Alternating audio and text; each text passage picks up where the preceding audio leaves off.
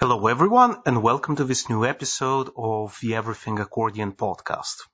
Before we dive into this very interesting conversation with our guest, I would like to point out that this episode will contain also some music, and I would like to thank our guest for providing the audio files for this episode. I will be taking a small Christmas and New Year's break until middle of January. But I already have some new episodes planned for next year, so be on the lookout for those. And you might want to take this time to catch up on the episodes that you might want to listen to but haven't had the chance to do so yet. If you are a fan of this podcast and you really enjoy the content, make sure to also rate the podcast if you're on Spotify, or leave a review wherever you listen to the podcast. This will really help to bring it to more accordion enthusiasts and people that might want to hear the podcast but don't know of its existence. So this helps the algorithm to propose the show to more listeners.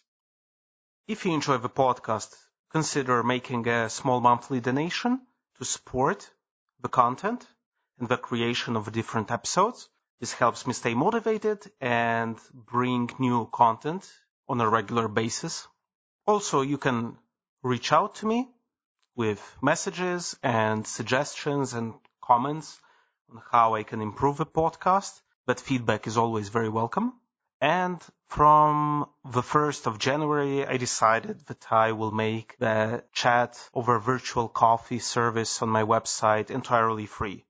So if you'd like to talk to me about your doubts, about your ideas, about your problems maybe, or about anything at all, just go to my website. The link is in the description of this episode, and book a session with me, and let's have a chat together. So welcome to another episode of the Everything Accordion podcast. Today I'm excited to get to know a young accordionist from Scotland, the first Scottish accordionist on the podcast, who is not only a young performer who has released a very interesting CD, an album, in fact, a monographic album, which we will talk about on the podcast as well, but he's also a singer, a pianist. He's also involved in storytelling projects, which is something that interests me, and hopefully we'll talk about this as well. So without further ado, welcome Neil Sutcliffe on the podcast. Neil, how are you doing? Hello. I'm great, thanks. I'm really excited to be here because I've been listening to, the podcast on and off for the last few months, just dotting in and out, and it's such an amazing resource, I feel, for connecting accordionists around the world and, learning about what else is going on in other corners of the world. And I am so excited to be here to tell a wee bit about what's happening in Scotland with the classical accordion community as well. Amazing. Yeah. And thanks for your kind words about the podcast. That was kind of the goal of starting this whole thing. I also find it very interesting and exciting for me to connect with people who I didn't know anything about because I didn't really know you or what you do. You just reached out to me on Facebook, and I thank you for that. I started kind of looking you up, hearing what you're doing, and it was so interesting and so different from everything that I kind of know. It's still in that realm, but it's something very special, I feel. So let's go from the beginning. How did you start as an accordionist? Because I would imagine in Scotland the accordion is quite, maybe some variation of the accordion family is quite well known for folk music. So how did it all start for you? Yeah, very much. I had quite a sort of maybe windy journey towards the classical accordion side of things. Started off, I grew up in a very musical family with a lot of folk music around, but also, wide influences from an early age. The first stuff I played on piano was boogie woogie and sort of jazz and blues and stuff. And I got some classical piano lessons, but my first experience with the accordion actually was one of my very best friends in primary school came in at lunchtime with an accordion and he'd sort of learned to play a little bit. And he was so popular for that lunchtime. Everybody loved Vincent because he had the accordion. And my dad played accordion, and I thought, I've got an accordion at home. I could play something too. Of course, it's not quite so exciting when someone else brings it in the second day. But I just started figuring it out on my own, and my dad helped me get started a little bit. And for, I don't know, maybe about 4 or 5 years, I was mostly just self-taught on the accordion. I had a few lessons from traditional musicians, and but was kind of experimenting already, wanting to push beyond just, because as you say, in Scotland we have a very, very strong identity of the accordion as a traditional instrument, and a little bit of a cliched instrument. I think generally in the public for, I believe it's kind of similar in different places around the world as well, but it's often quite associated with playing for a particular dance style in Scotland, country dancing or ceilidh dancing. And I love that. I do a lot of playing for ceilidhs and dancing as well in calling. That's a big part of my life. But musically, I was interested in exploring other things on the instrument. And I was studying at the Royal Conservatoire of Scotland in Glasgow at their Saturday junior school. And I was doing classical piano, and a friend of mine who is an incredible accordionist called Ryan Corbett, who's really doing amazing things with the accordion. He said, Neil, I know you play a little bit of accordion. Why don't you go and do some second study lessons with my teacher, Georgie Gaich? And I started getting a couple of lessons, and I just fell in love with, it was so exciting. It was kind of what I'd been subconsciously looking for with the accordion, was this classical world. And at the beginning I was just still on Stradella bass, but even just playing some of these variations and stuff, and I was kind of itching to get a free bass. I was really excited by that. So I came to the classical side of things, and particularly the free bass accordion, a wee bit later than a lot of my other friends who studied with Georgie and who went through that. So in a way, I always felt I was catching up with that a little bit. But that in a nutshell. That's briefly been my way into the accordion.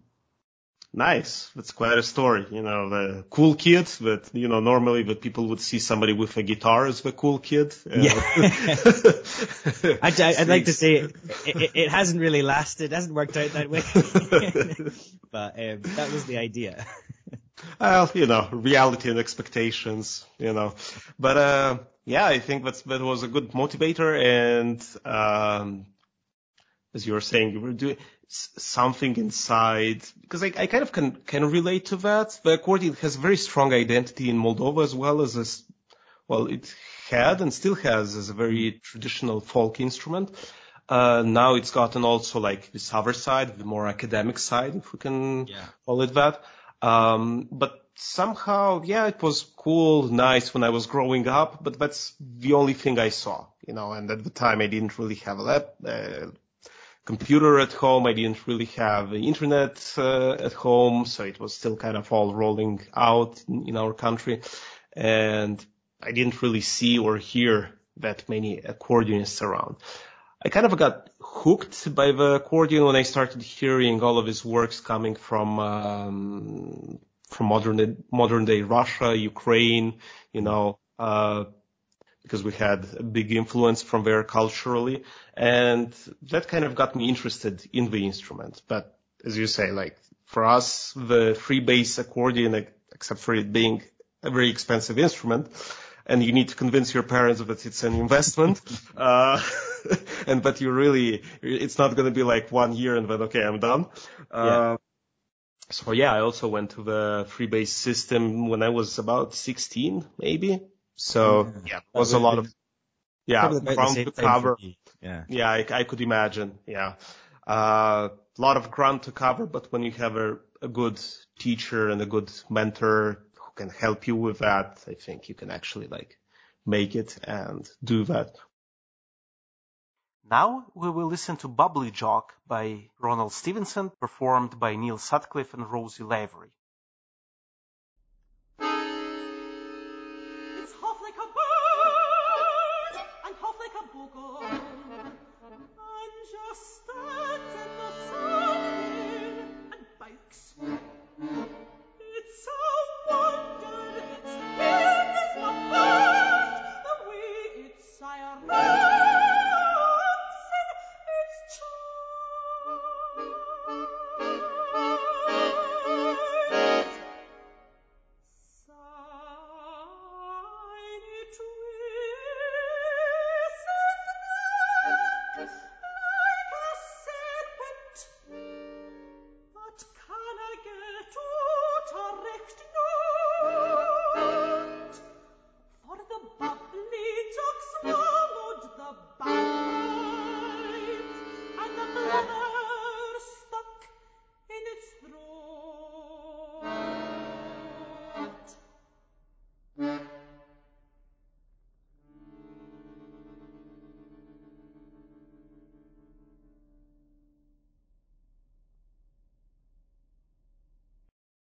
Well, I must admit, from the recording, it seemed like you were playing your entire life on the three bass accordion. I'm glad it comes across.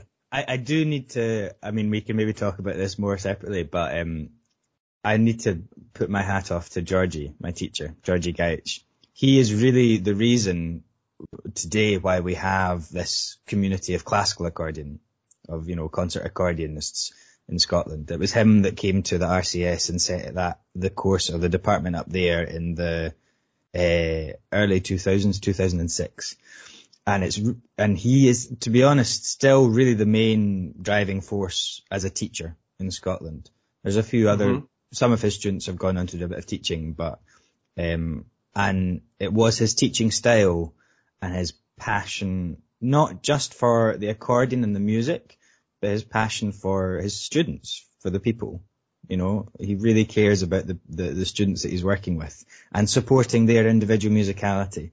Not just, pushing everyone into a mold, finding the things that they're good at and want to do and want to explore. Yeah, I think that's one of the most valuable things that a teacher can have, being very caring, but at the same time pushing you to explore your own limits, giving you just the tools to kind of, get yourself inside that world so that you start digging for yourself, because otherwise, you finish the conservatory and then it's done and then you're just left there with what you had before. So, yeah, but I'm very curious because I think, can we talk a little bit, a small bracket about the accordion environment in Scotland? Maybe I'll contact George and ask him if he would like to also kind of talk about that. Because in the UK in general, there's not that many places, right, where you could study professionally at a higher level accordion. There's the Royal Academy of Music. Yeah. Owen Murray, and then there's Georgie in Glasgow, and then I'm not really aware of any other places. Maybe you could tell That's sort of it. Those are the two main centres, I think. Owen Murray, of course, was the first sort of Scottish accordionist to really embrace the classical accordion. And he did incredible work. Again, we might come back to this, but he did incredible work working with composers back in the 80s and 90s in Scotland to get them to commission works. But then, yes, he went down to London and set up the department and the academy down there. And Georgie's been running up in the RCS.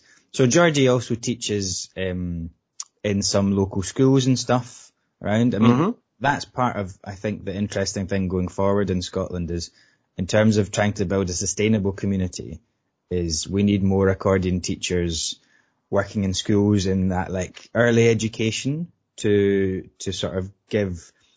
And there are a lot of accordion teachers working in traditional music, and I think it's really important to not sort of dismiss traditional music as a way into the accordion. It's the way that most people start learning accordion. And as, I'm a passionate traditional folk musician as well, so I'm interested from all sides. But yeah, more accordion teachers that can help direct children who are interested in going down the more academic route or the slightly more classical or contemporary routes on the instruments.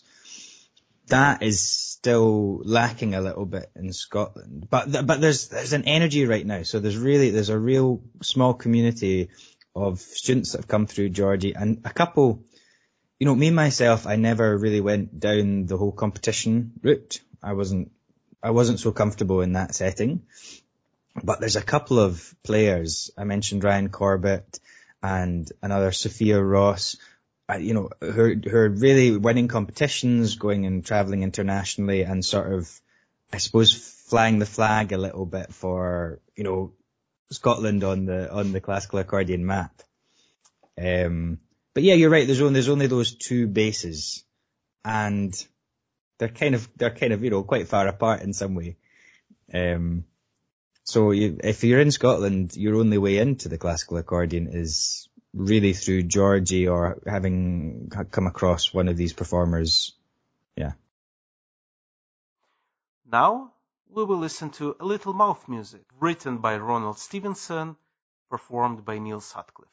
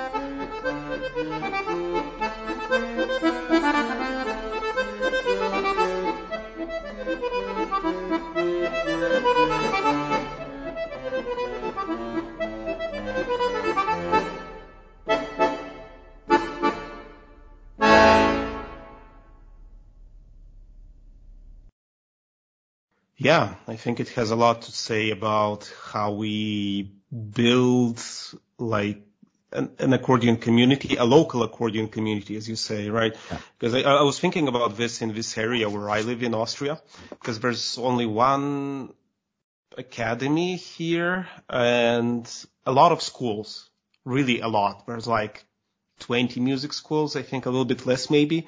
And in every single one of them, you would have like the Steirische Harmonika or accordion or something like that, and I'm surprised that there are not a lot of pupils at the academy, students at the academy, because they would have an amazing time developing not only their skills in the 3-4 years of bachelor, but they would also have a system in place where you can teach at different music schools and sustain yourself, as well as getting pedagogical experience, growing as a teacher, and at the same time cultivating, because it's not, if we put ourselves the goal to kind of every single pupil needs to become a professional, I think that's the quickest way to get frustrated with teaching. Yes. Because it's,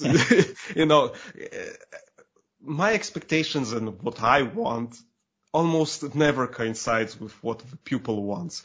And as you say, if you find the pupils that are interested in that and have that click, I'm very, I should explore this psychological thing. What makes people click? Why the accordion? Why certain types of music, But there's this weird thing that it clicks and you just want to go there. Like you and me, for example, with a more classical and modern world, right? Because we had accordion, we were exposed to it, we saw it, we knew it as an instrument, but somehow we didn't really maybe feel that it was ours, So we longed for something more.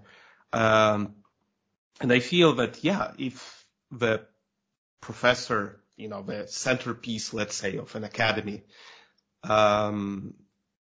creates with the students that came into the class for 2, 3, 4, whatever the number, and then they kind of go working in music schools, and then they bring, it kind of brings the level on many different sides, right? Because then you would have, even if a pupil doesn't become a concert performer or, it still stays and they would still be a part of that community and, that would be the basis.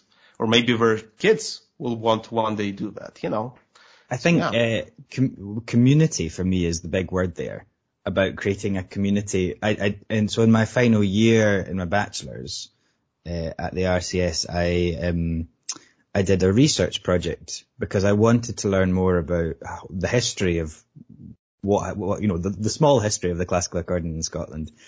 And so I interviewed Owen Murray, I interviewed Georgie Gaich in one of his first pupils and created a little sort of article about it. And one of the things that came up talking to Georgie was about creating this, one of my sort of taglines was that we currently have a community of performance, but what I think we could work towards is developing a stronger community of pedagogy, a community of teachers and of students that are talking to each other about teaching and about learning in the classical accordion, sharing resources, sharing, tips, experience, frustrations, all that kind of thing.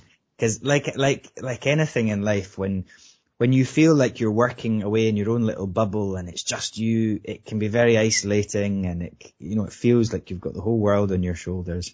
But the reality usually is that somewhere in the world, somebody else is having exactly the same experience and is also, creating the same resources that you're creating or, finding better ones. So I think the more discourse and the more communication and the more sense of being part of a network of teaching, performing, learning, sharing, having fun, listening, even just going out to performances, things like that. That's so important.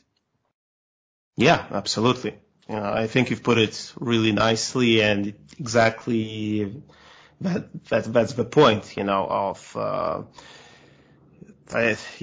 sometimes it did feel like I was, trying to do something, and then I had nobody to talk to about that. And then, and then when I talked to one of my colleagues and he was telling me the exact same things I was struggling with, I was like, okay, so, we're not alone. We're just a lot of different islands that are trying to keep afloat, at all times. So, yeah, that's very curious. And then the question is, how do we do that? But that's, I think, a topic for a different episode, and maybe we'll get, more colleagues to sit around and just, talk about that. Cool. So let's move on to your projects. And you've reached out to me with this very interesting CD with a composer who I didn't know about. Yesterday I actually saw I looked him up as an artist on Spotify, and I saw that also the famous pianist Igor Levit also recorded some works by him. So, maybe it's not a very well-known name in the accordion world, which is a pity, but I am sure that listeners, there will be a link in the description of the episode. Go and listen to the CD because it's really great, and it has one of my favorite combinations of instruments, which is percussions and accordion, which sounded really, really great. And yeah, let's talk a little bit about the CD, how it came to be, and, all of the process. I'm sorry, I'm so excited. I don't quite know where to start. So my real passion in my last couple of years studying became learning about Scottish composers and classical composers, because there's a bit of a strange culture in Scotland of, there are Scottish classical composers going back, to 18th, 19th, even earlier, and particularly through the 20th century. There's a whole movement of a sort of renaissance of Scottish sort of arts, culture and literature that went alongside music as well. So I got really interested in researching and finding out more about these composers. And one of the really big names is Ronald Stevenson, and Georgie knew of this piece, and I knew that he'd maybe written something else for the accordion. But it all started with this piece, which is called The Harlot's House for accordion and percussion. And it's a wonderful 30-minute piece. And I mean, when I say percussion, I mean almost every single percussion instrument that you can think of. It's a real challenge actually to squeeze it all on stage, but it's got timpani and marimba and xylophone and drum kit and maracas and crotales and tubular bells, just everything. It was actually originally premiered by Evelyn Glennie, who, a massive international percussionist and Scottish star. And he worked with Owen Murray to get this piece played. But many of the pieces that Owen Murray had worked with Scottish composers to commission and get performed haven't really endured in the repertoire, or maybe there just wasn't a community in Scotland at the time to keep on performing them and keep on. And so I discovered this piece, fell in love with it, and it's got an interesting title in the score. It's called A Dance Poem for Oscar Wilde. And I spoke to, unfortunately, I never got to meet Ronald Stevenson. He died, I think, back in 2014, 15, sometime around then. But I went to visit his widow, Marjorie, and she told me that he had originally envisioned this piece as a dance work where a gauze, a sort of thin sheet of material, would be stretched over the stage, and there would be dancers dancing behind it and lit up like shadows, so like a sort of shadow puppetry display.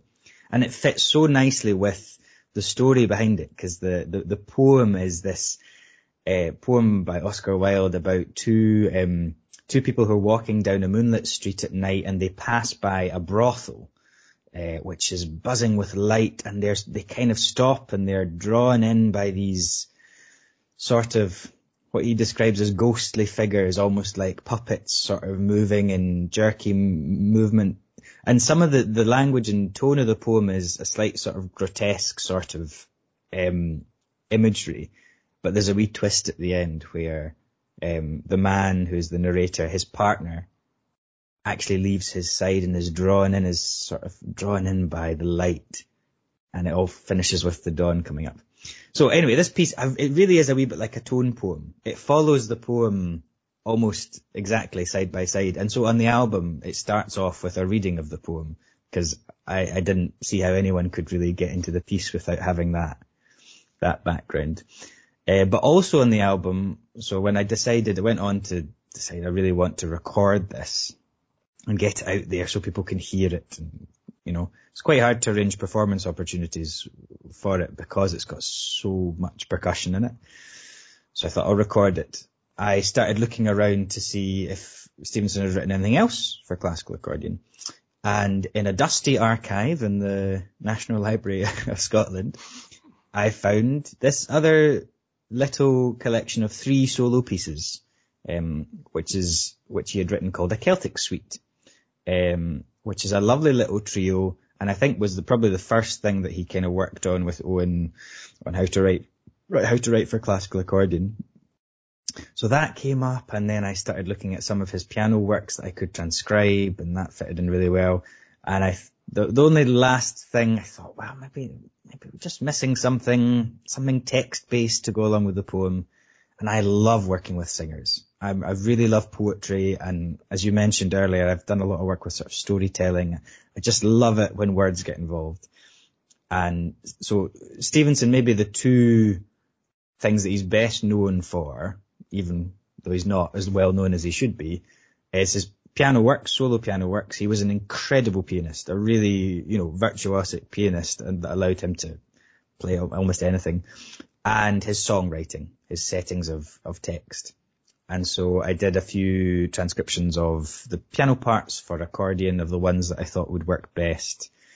And voila, the album was created. And I would love as many people who are interested in it to go and have a listen, because this is music that you won't, even in Scotland, where it's, from, and we should be celebrating it, people don't really know about it that much. And yet I think it's fantastic. It's so full of character and colour, and Stevenson himself loved literature, and we spent a lot of time with poets, and you just feel these really subtle craftings of light and shade, tone, timbre, texture that weave their way through words and through a story in a way it can just flip. It's not a sort of, this first movement is in this character and the second movement. Every little bit has a wee twist and a turn and an edge to it. Sorry. Yeah. No, amazing. I think you explained, without actually explaining, the pieces, which is really great, because I love also the concept of the fact that, you included the poem. Was it you who was reciting the poem? It was me, and you know what? It was the recording. You did an amazing job. I got so into it, and you could feel the rhythm, you could feel the timing, you could feel the music inside the words. Like, when I was listening, it's like, okay, this guy knows what he's doing. He went deep into the words, and he knows how to bring them out. Because then, like, the percussion work with the accordion, it really, to me, the entire CD, the entire album seemed like a theater piece of 1 hour, Yeah. Because immediately after the poem that, you also kind of had the consonants in the right places, a bit darker or a bit more hard pronounced. And then I would hear that on the percussions, for example. So I think you did really an amazing job, and listeners, go and listen to the CD. Again, I put the link in the description of the episode. It's really worth it. And I think some of the works should be more well known among the international community, because it's really, really great music. And I felt it's very authentic. Somebody might think it's not very modern, but I think it's really modern in the sense that it follows its own logic and it follows its own thing. It's not trying to imitate anything or anyone, at least from my standpoint, Now we will listen to Tempo di Valse, written by Ronald Stevenson and performed by Neil Sutcliffe and Michael O'Rourke.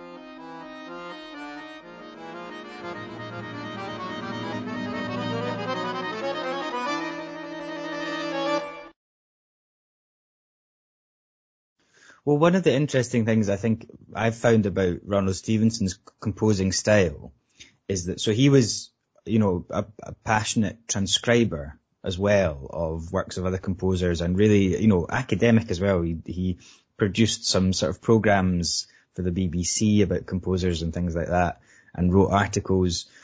And I find he has a wonderful way of sort of, drawing in stylistically bits from other sort of composers or genres or ideas, but still retaining this, kind of bringing it into his own voice.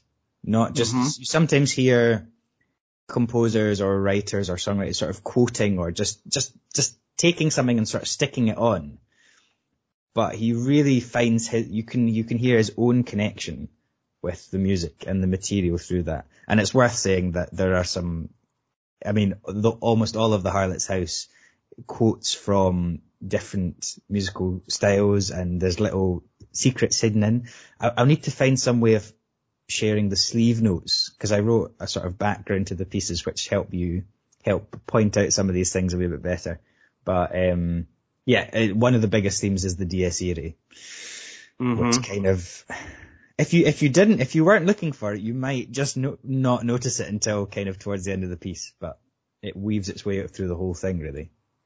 Well, you have this very well-written blog post on your website, which I will also link in the description of the episode, because I think it also brings the listener on a journey of how this album was conceived and how you actually thought about it and the entire process. And I found it very beautifully written, and also taking us, the readers, on a journey.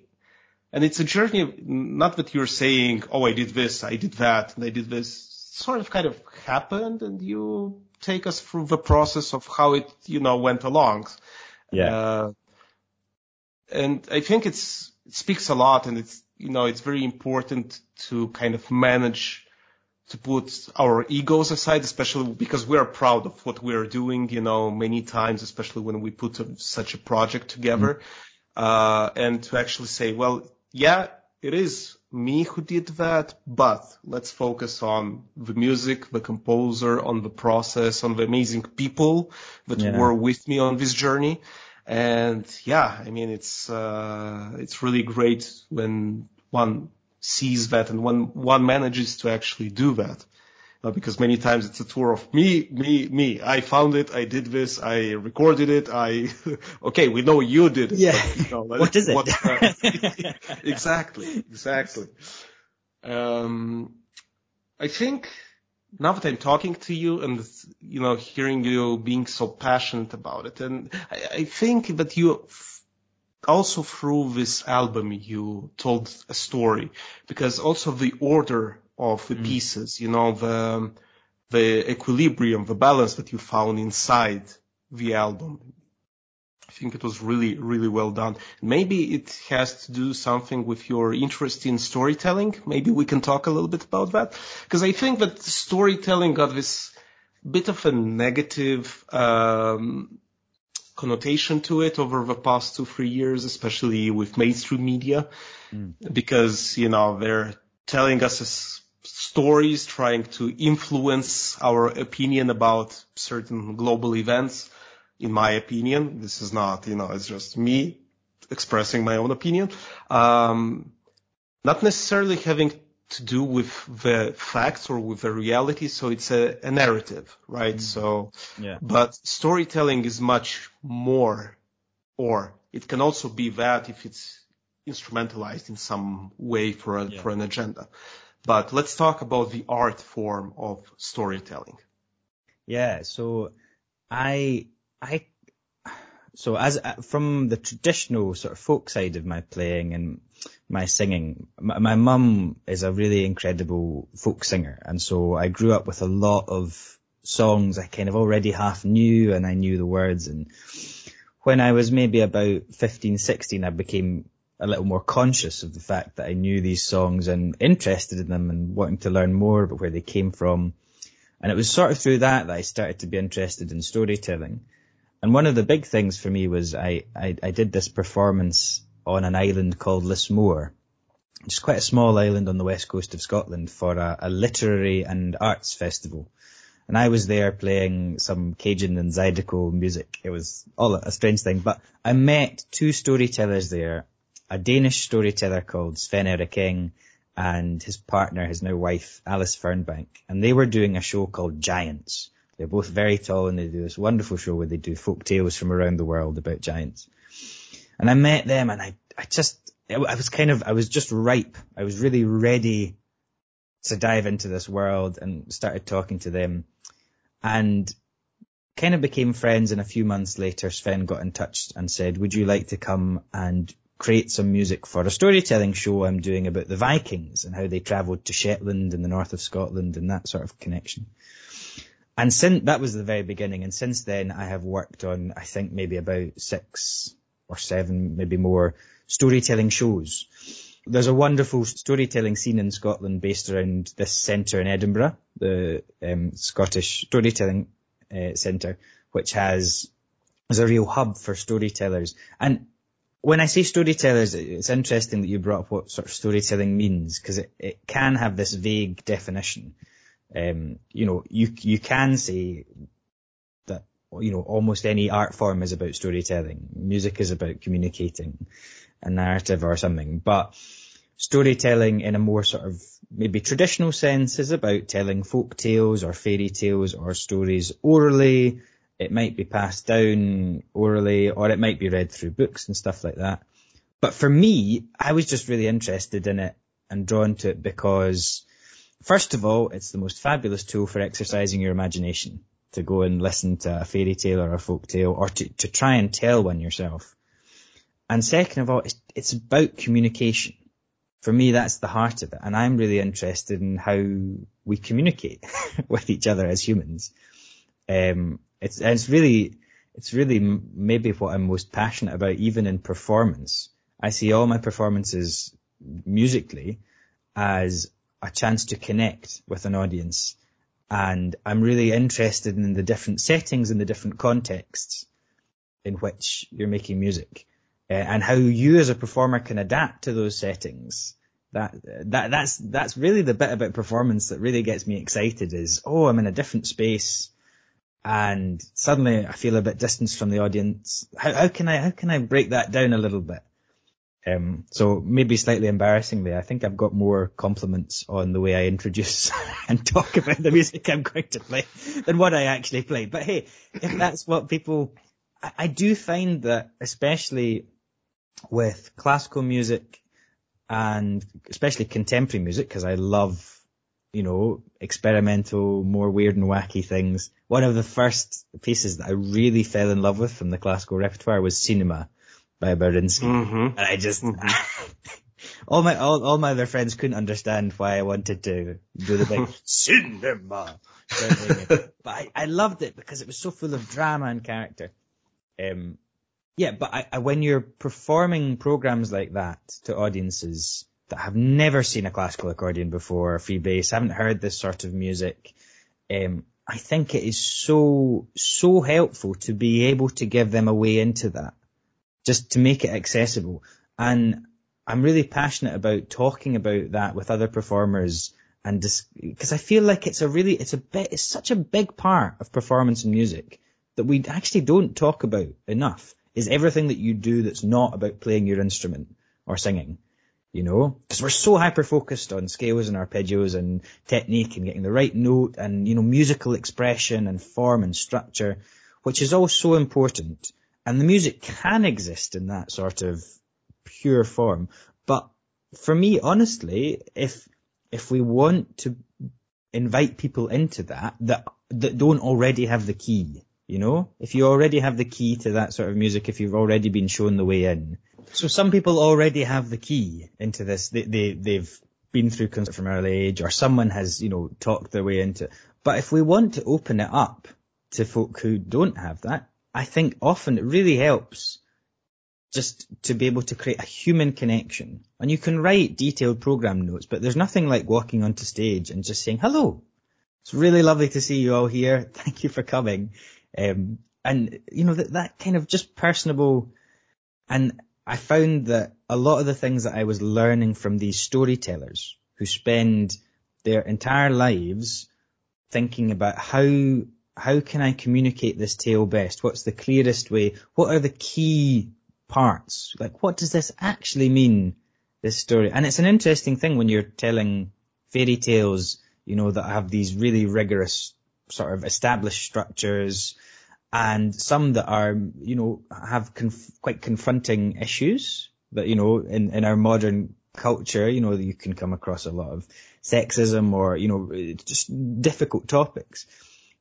You have to take it all apart and think, right, what is at the heart of this, and what are the bits that I don't need to hang on to? And just that process for me of how do I distill a bit of music or a song or a story down into its simplest form and give someone a way into that as accessible as possible. So for me, storytelling has been a really important part of how to present the music to a wider audience. Now we will listen to Day is Dune by Ronald Stevenson, performed by Neil Sutcliffe and Rosie Lavery.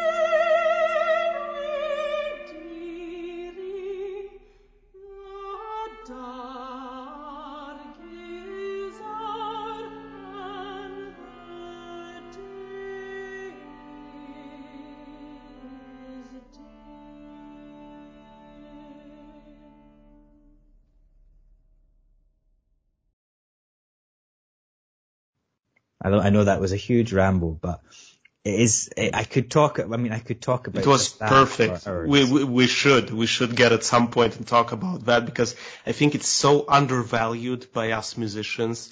And that's why you're being complimented on as well, because it's, if you're on that stage, it's for some reason, because you are good, and, it's undoubtable, it's unquestionable.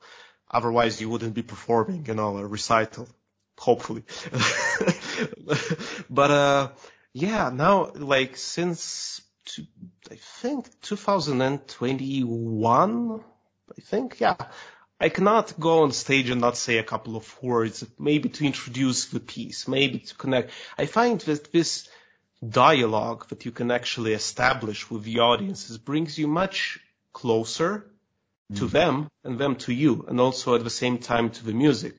Because it's not about, let's face it, if they wanted just to hear the pieces on the program, they could just sit at home or find a YouTube playlist or make their own YouTube playlist and hear it in amazing quality. I'm in front of you, you can pause me, you can go and take a coffee break, grab a glass of wine, talk to someone. I mean, that's a completely different experience. Yeah. The fact that we are in this common space, and as you're saying, every single performance is different. Of course, we are preparing as musicians to deliver the best possible performance, but at the same time, each performance is different. Why? Because the people are different, because the mood is different, because the space is different, and yeah, I think that I noticed that people actually really enjoy artists talking to them, because it makes also the whole experience more approachable, more relatable. Yeah.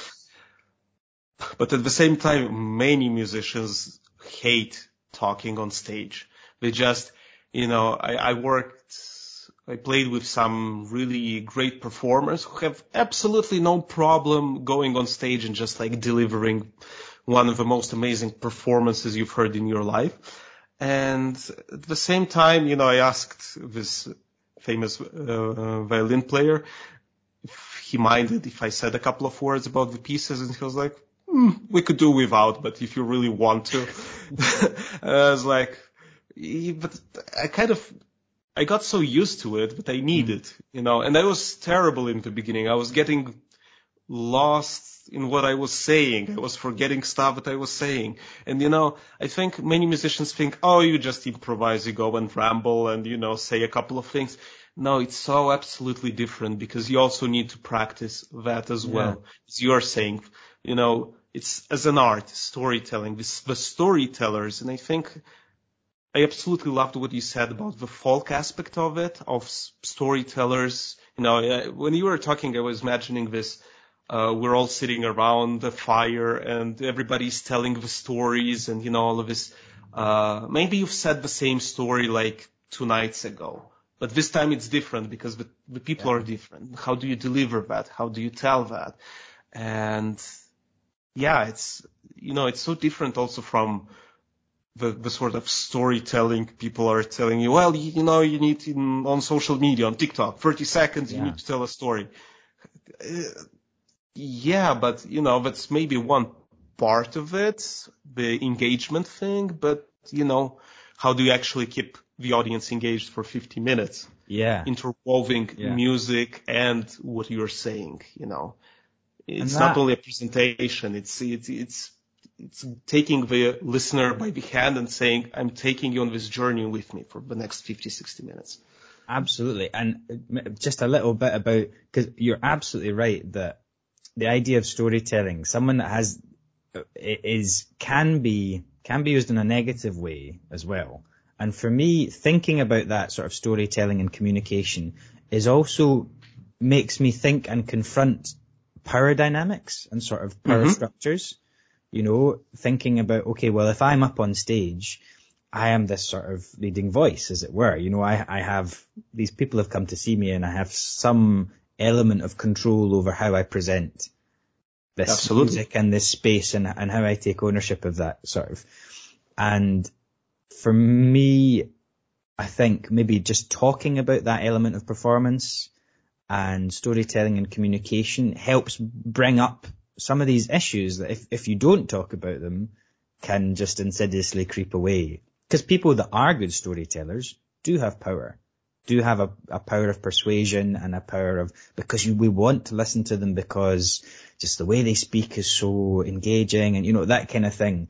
So I think that learning about storytelling and communication also helps you understand what, and kind of sometimes see through what people are just, that power that you might see on the outside and think about, oh, hang on, what are you actually saying there? Or, what's the message behind this?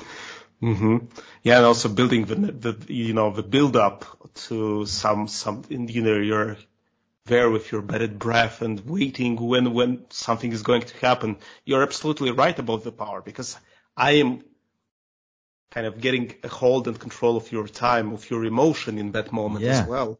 The suspense, the waiting, the release of that suspense, the climax of the entire story. Now, that's absolutely fascinating. And Neil, do you have some tips for, young listeners out there who were kind of thinking about trying it, but are afraid or maybe don't feel very comfortable? How do you connect with your audiences, and how do you prepare maybe for, to tell the story through your performance as well? It's interesting. I ran a workshop recently for an organisation that I work for in Scotland called Live Music Now Scotland, that do fantastic work sending musicians into all sorts of contexts. And I ran a workshop on how to integrate the idea of storytelling into performance. So I did a lot of thinking about this. And I think the key, just like anything, is to start doing it and just start in a really small way. I think it is very scary to think, oh God, I've got to introduce all my pieces and I think the first thing that people tend to think, I remember thinking this a while ago, is like, oh God, I need to go and do so much research. I need to go and get all my dates right, and I need to remember it. And who was it that performed this first? And, and God, I need to do musical analysis, and that's not the way. That's what most people think they need to do. And actually, Mozart was born, who died, exactly. what he wrote. And actually, that stuff is very interesting, and you can incorporate it if it feels comfortable. But for me, the best way into just trying a little bit is about thinking about reflecting on, why did I choose to play this piece? What is it that, what is the one thing in this piece that really grabs me? Is there a moment? Is it the title? Is it the scene? Do I imagine something when I'm playing this piece? And then you can start to think about, well, is there some way that I can condense that down to share that with an audience? Even if it's just describing a scene. Sometimes my introductions are as simple as, I'm going to play a piece next. And for me, this is full of oranges and yellows and sort of autumnal colours. It's like a whole scene of maple trees and their leaves just falling. If you can just plant a tiny little picture, and maybe that's enough to give people that key into the music.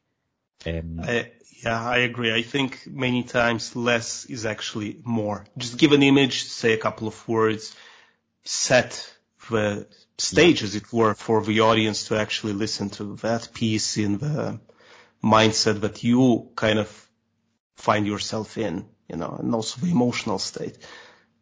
Yeah. And talk, just talk about it. Do what we're doing now. Talk to your friends about it. Talk to the other musicians that you play with. Have these discussions about, about what happens. Maybe does that take something away from performance? I've heard that a lot of time. People saying, well, I'm worried that if I speak, I don't feel so confident speaking, so I won't feel so confident playing, or I'm going to distract the audience from the playing, and it's just focus should be on the music. And that's a valid point. I have heard performances where people talk too much, or it's obvious that they're a bit nervous and that affects the playing or your experience of that. But if you start talking about it with your friends and with your teachers and just trying out, find your own voice as well. Like, everyone has their own storytelling voice, their own. And the most powerful thing I always feel to watch on stage is to watch someone come out and really have this grounding of, you feel that they are comfortable in themselves in that space. There's nothing worse than going to a performance and seeing someone who feels uncomfortable on stage or is a bit nervous, because you bring that into yourself, and suddenly the whole performance is sort of filled with this, oh, is something going to go wrong? Oh no, that kind of, Yeah. to see someone that's just, I'm here, and everyone will have their own way of being on stage. And some people might talk more, some people might talk less. Some might not talk at all, but can still do things to show the audience that they acknowledge their existence. Yeah. That kind of. Absolutely. And I think the stage amplifies everything that we are feeling as a performance like 100 times more. So even if you're nervous or you're happy about being there, that radiates towards the audiences. And I started kind of going to more and more concerts. As a student, I went to a lot of concerts. Then for some reason, I think I just overwhelmed myself with concerts. So for a couple of years, I was just going to some that interested me, especially. Now I'm kind of getting back into going to all sorts of concerts. Hopefully they're good ones. I choose the concerts I go to. But yeah, and I feel that's again another topic, like about the audiences and the age of the audiences and so on, and the experience that we're getting. But, I go there with the mindset of, I want you to do well, you, the performer. I want to enjoy my time being with you, getting to know you, getting to hear what you're working on. And, I think because many times as students, we're our own worst judges, as in we are the ones sitting in the audience during our performance and finding everything that's wrong with our performance, Yeah. So, yeah, but getting back to the connecting with the audience, and talking off the stage, it's not, as you're saying, it's not necessary to do that. It doesn't need to be now everybody needs to talk off the stage. If you're comfortable doing that, try it out. If you're not comfortable, maybe you could, try in a couple of settings where it's less formal so that you can feel better, even if it doesn't really go, in a very comfortable way. And also, it will not be perfect the first time. It will not be perfect the second time, maybe the third. But on the fourth time, you might actually start getting into it and, as you were saying, finding your own voice. It took me a bit. I remember some of the concerts where I was like performing a piece, but I remembered something, and then after the piece, or maybe after the second piece that they played, I forgot to mention, but actually in the first piece, and they were like, okay, because if they want the dates and what the composer did and so on, there's Google, they can go outside of the hall and search for the performer. So. Yeah, no, those are really great tips. Neil, if you're doing something around Central Europe, or maybe if I come to Scotland, I'm going to enroll to your workshops because it's an amazing topic. And come, whole world, come to Scotland. There's exciting things going on, and there's other composers. It's not just Ronald Stevenson that's written for classical accordion. There's other works, and I have a dream of sometime in the future putting together an album of showcasing all these works by Scottish composers. And I do a lot of work with young composers and contemporary composers, trying my very best to explain how the accordion works for them and how to write for it. And so there's so much happening here. I think one of the next CDs that you really need to do that, because I would buy that and I would listen to that, would be doing contemporary works for accordion and voice, like Flesh by Rebecca Saunders. Yeah. I think that's one that would be amazing for an album. For you especially. Yeah. And then there's also other works that have this kind of use of the voice together with the instrument, like Hans Zender has an amazing piece. And, but I kind of see something brewing there, and I really like, you're young, you're going to make a lot of new stuff, and I'm really looking forward to, hearing your voice, as it were, musical and your verbal voice.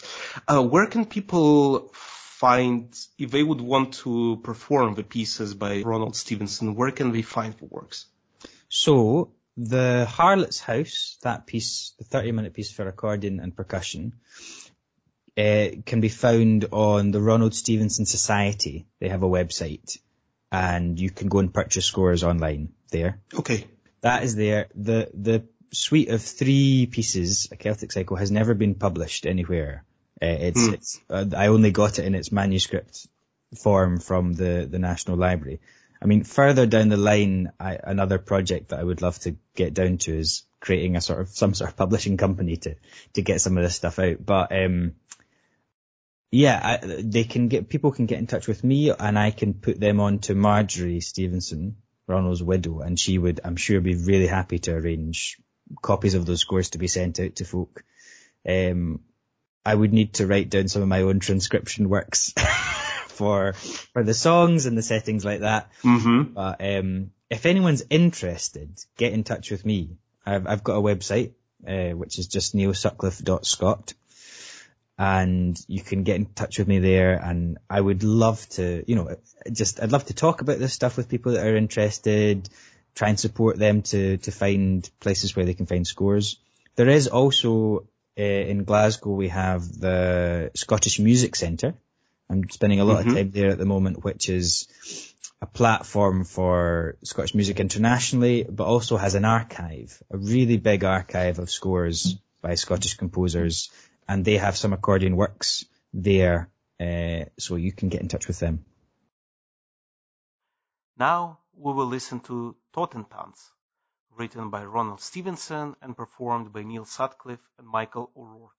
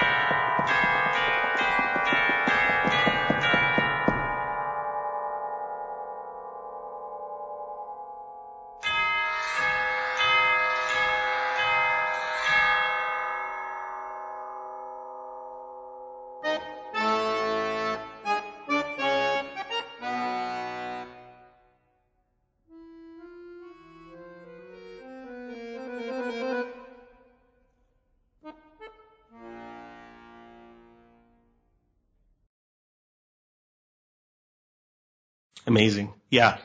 I will put the link to your website because it's also very nicely curated, and you also have a blog there. And yeah, people can contact you then. Listeners, contact Neil if you'd like to perform some of the pieces. And if you'd like to talk to him about your doubts, maybe about storytelling, or get some tips, or, have a session with him about how you can bring your own voice out during the performances. So Neil, where can people hear you in the upcoming months? Oh my goodness.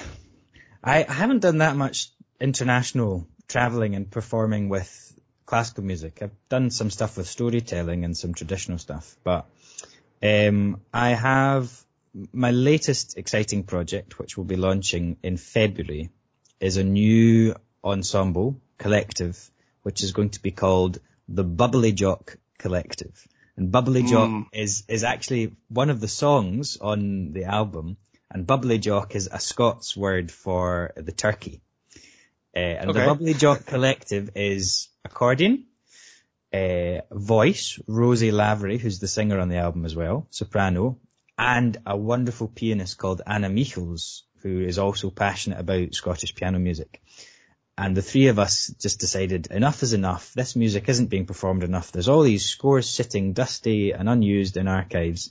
Let's make a collective that can come together and put in performances. So in February, we're going to have our launch in Glasgow on the 18th, Sunday the 18th.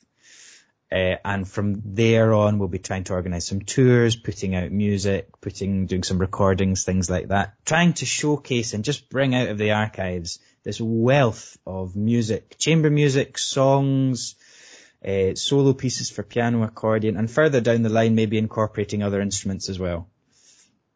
So Amazing. That's my latest thing coming up. That's all I can think of right now, but there'll be more stuff on my website. I keep all my events and upcoming concerts and performances there. If anyone wants to check that out. Absolutely. So go on to keep an eye out for his website and you'll find all the latest performances there. And I think we're all very excited about this new collective. And I think it's amazing that, you said, well, nobody's doing anything about it. So why not us? Let's just do that. I should say, there are a few other people doing little bits. It's not like we're the only ones, but there's so much. So the more people that are just... Exactly. There's such a wealth, it's not like if somebody's doing that, you're already, oh no, okay, somebody's already doing that. One person's doing all that work. No. Exactly. I mean, why not you as well? So, Exactly. Yeah. Well, Neil, it has been amazing talking to you. Thanks again for being here, for reaching out to me, and I really hope to meet you in the new year, somewhere around Europe or maybe even in Scotland. That would be wonderful. If you ever come to Scotland, you're so welcome. Same for you. If you ever come to, middle of Europe, southern Germany, western Austria, you're very welcome to let me know, and we will meet up. That would be amazing. Cool. Well, thanks again, and good luck with all of your projects. Thank you. Thank you for listening to this episode. Reach out with comments, suggestions, listen to the other episodes if you haven't done so yet. Feel free to reach out to me on social media, send in an email. You can also send in a voice message if you'd like. The link is in the description of the episode, right at the bottom. If you'd like to support the podcast, if it brings value to you, if you find it helpful and useful and entertaining, or whatever the reason, there's also the option to support the podcast with a small donation, monthly donation, or as a listener did a while back, you could also book, for example, a virtual coffee with me and have a chat about whatever it is you are doing. Maybe I am the right person to push you in the right direction. You never know. Thank you again for listening, and see you in the next episode.